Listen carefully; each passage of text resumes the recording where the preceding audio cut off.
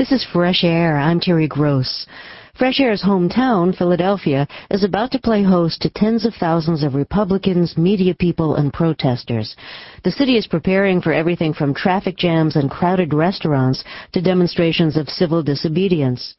Why do cities compete so vigorously to host a political convention? And what did Philadelphia offer in order to win?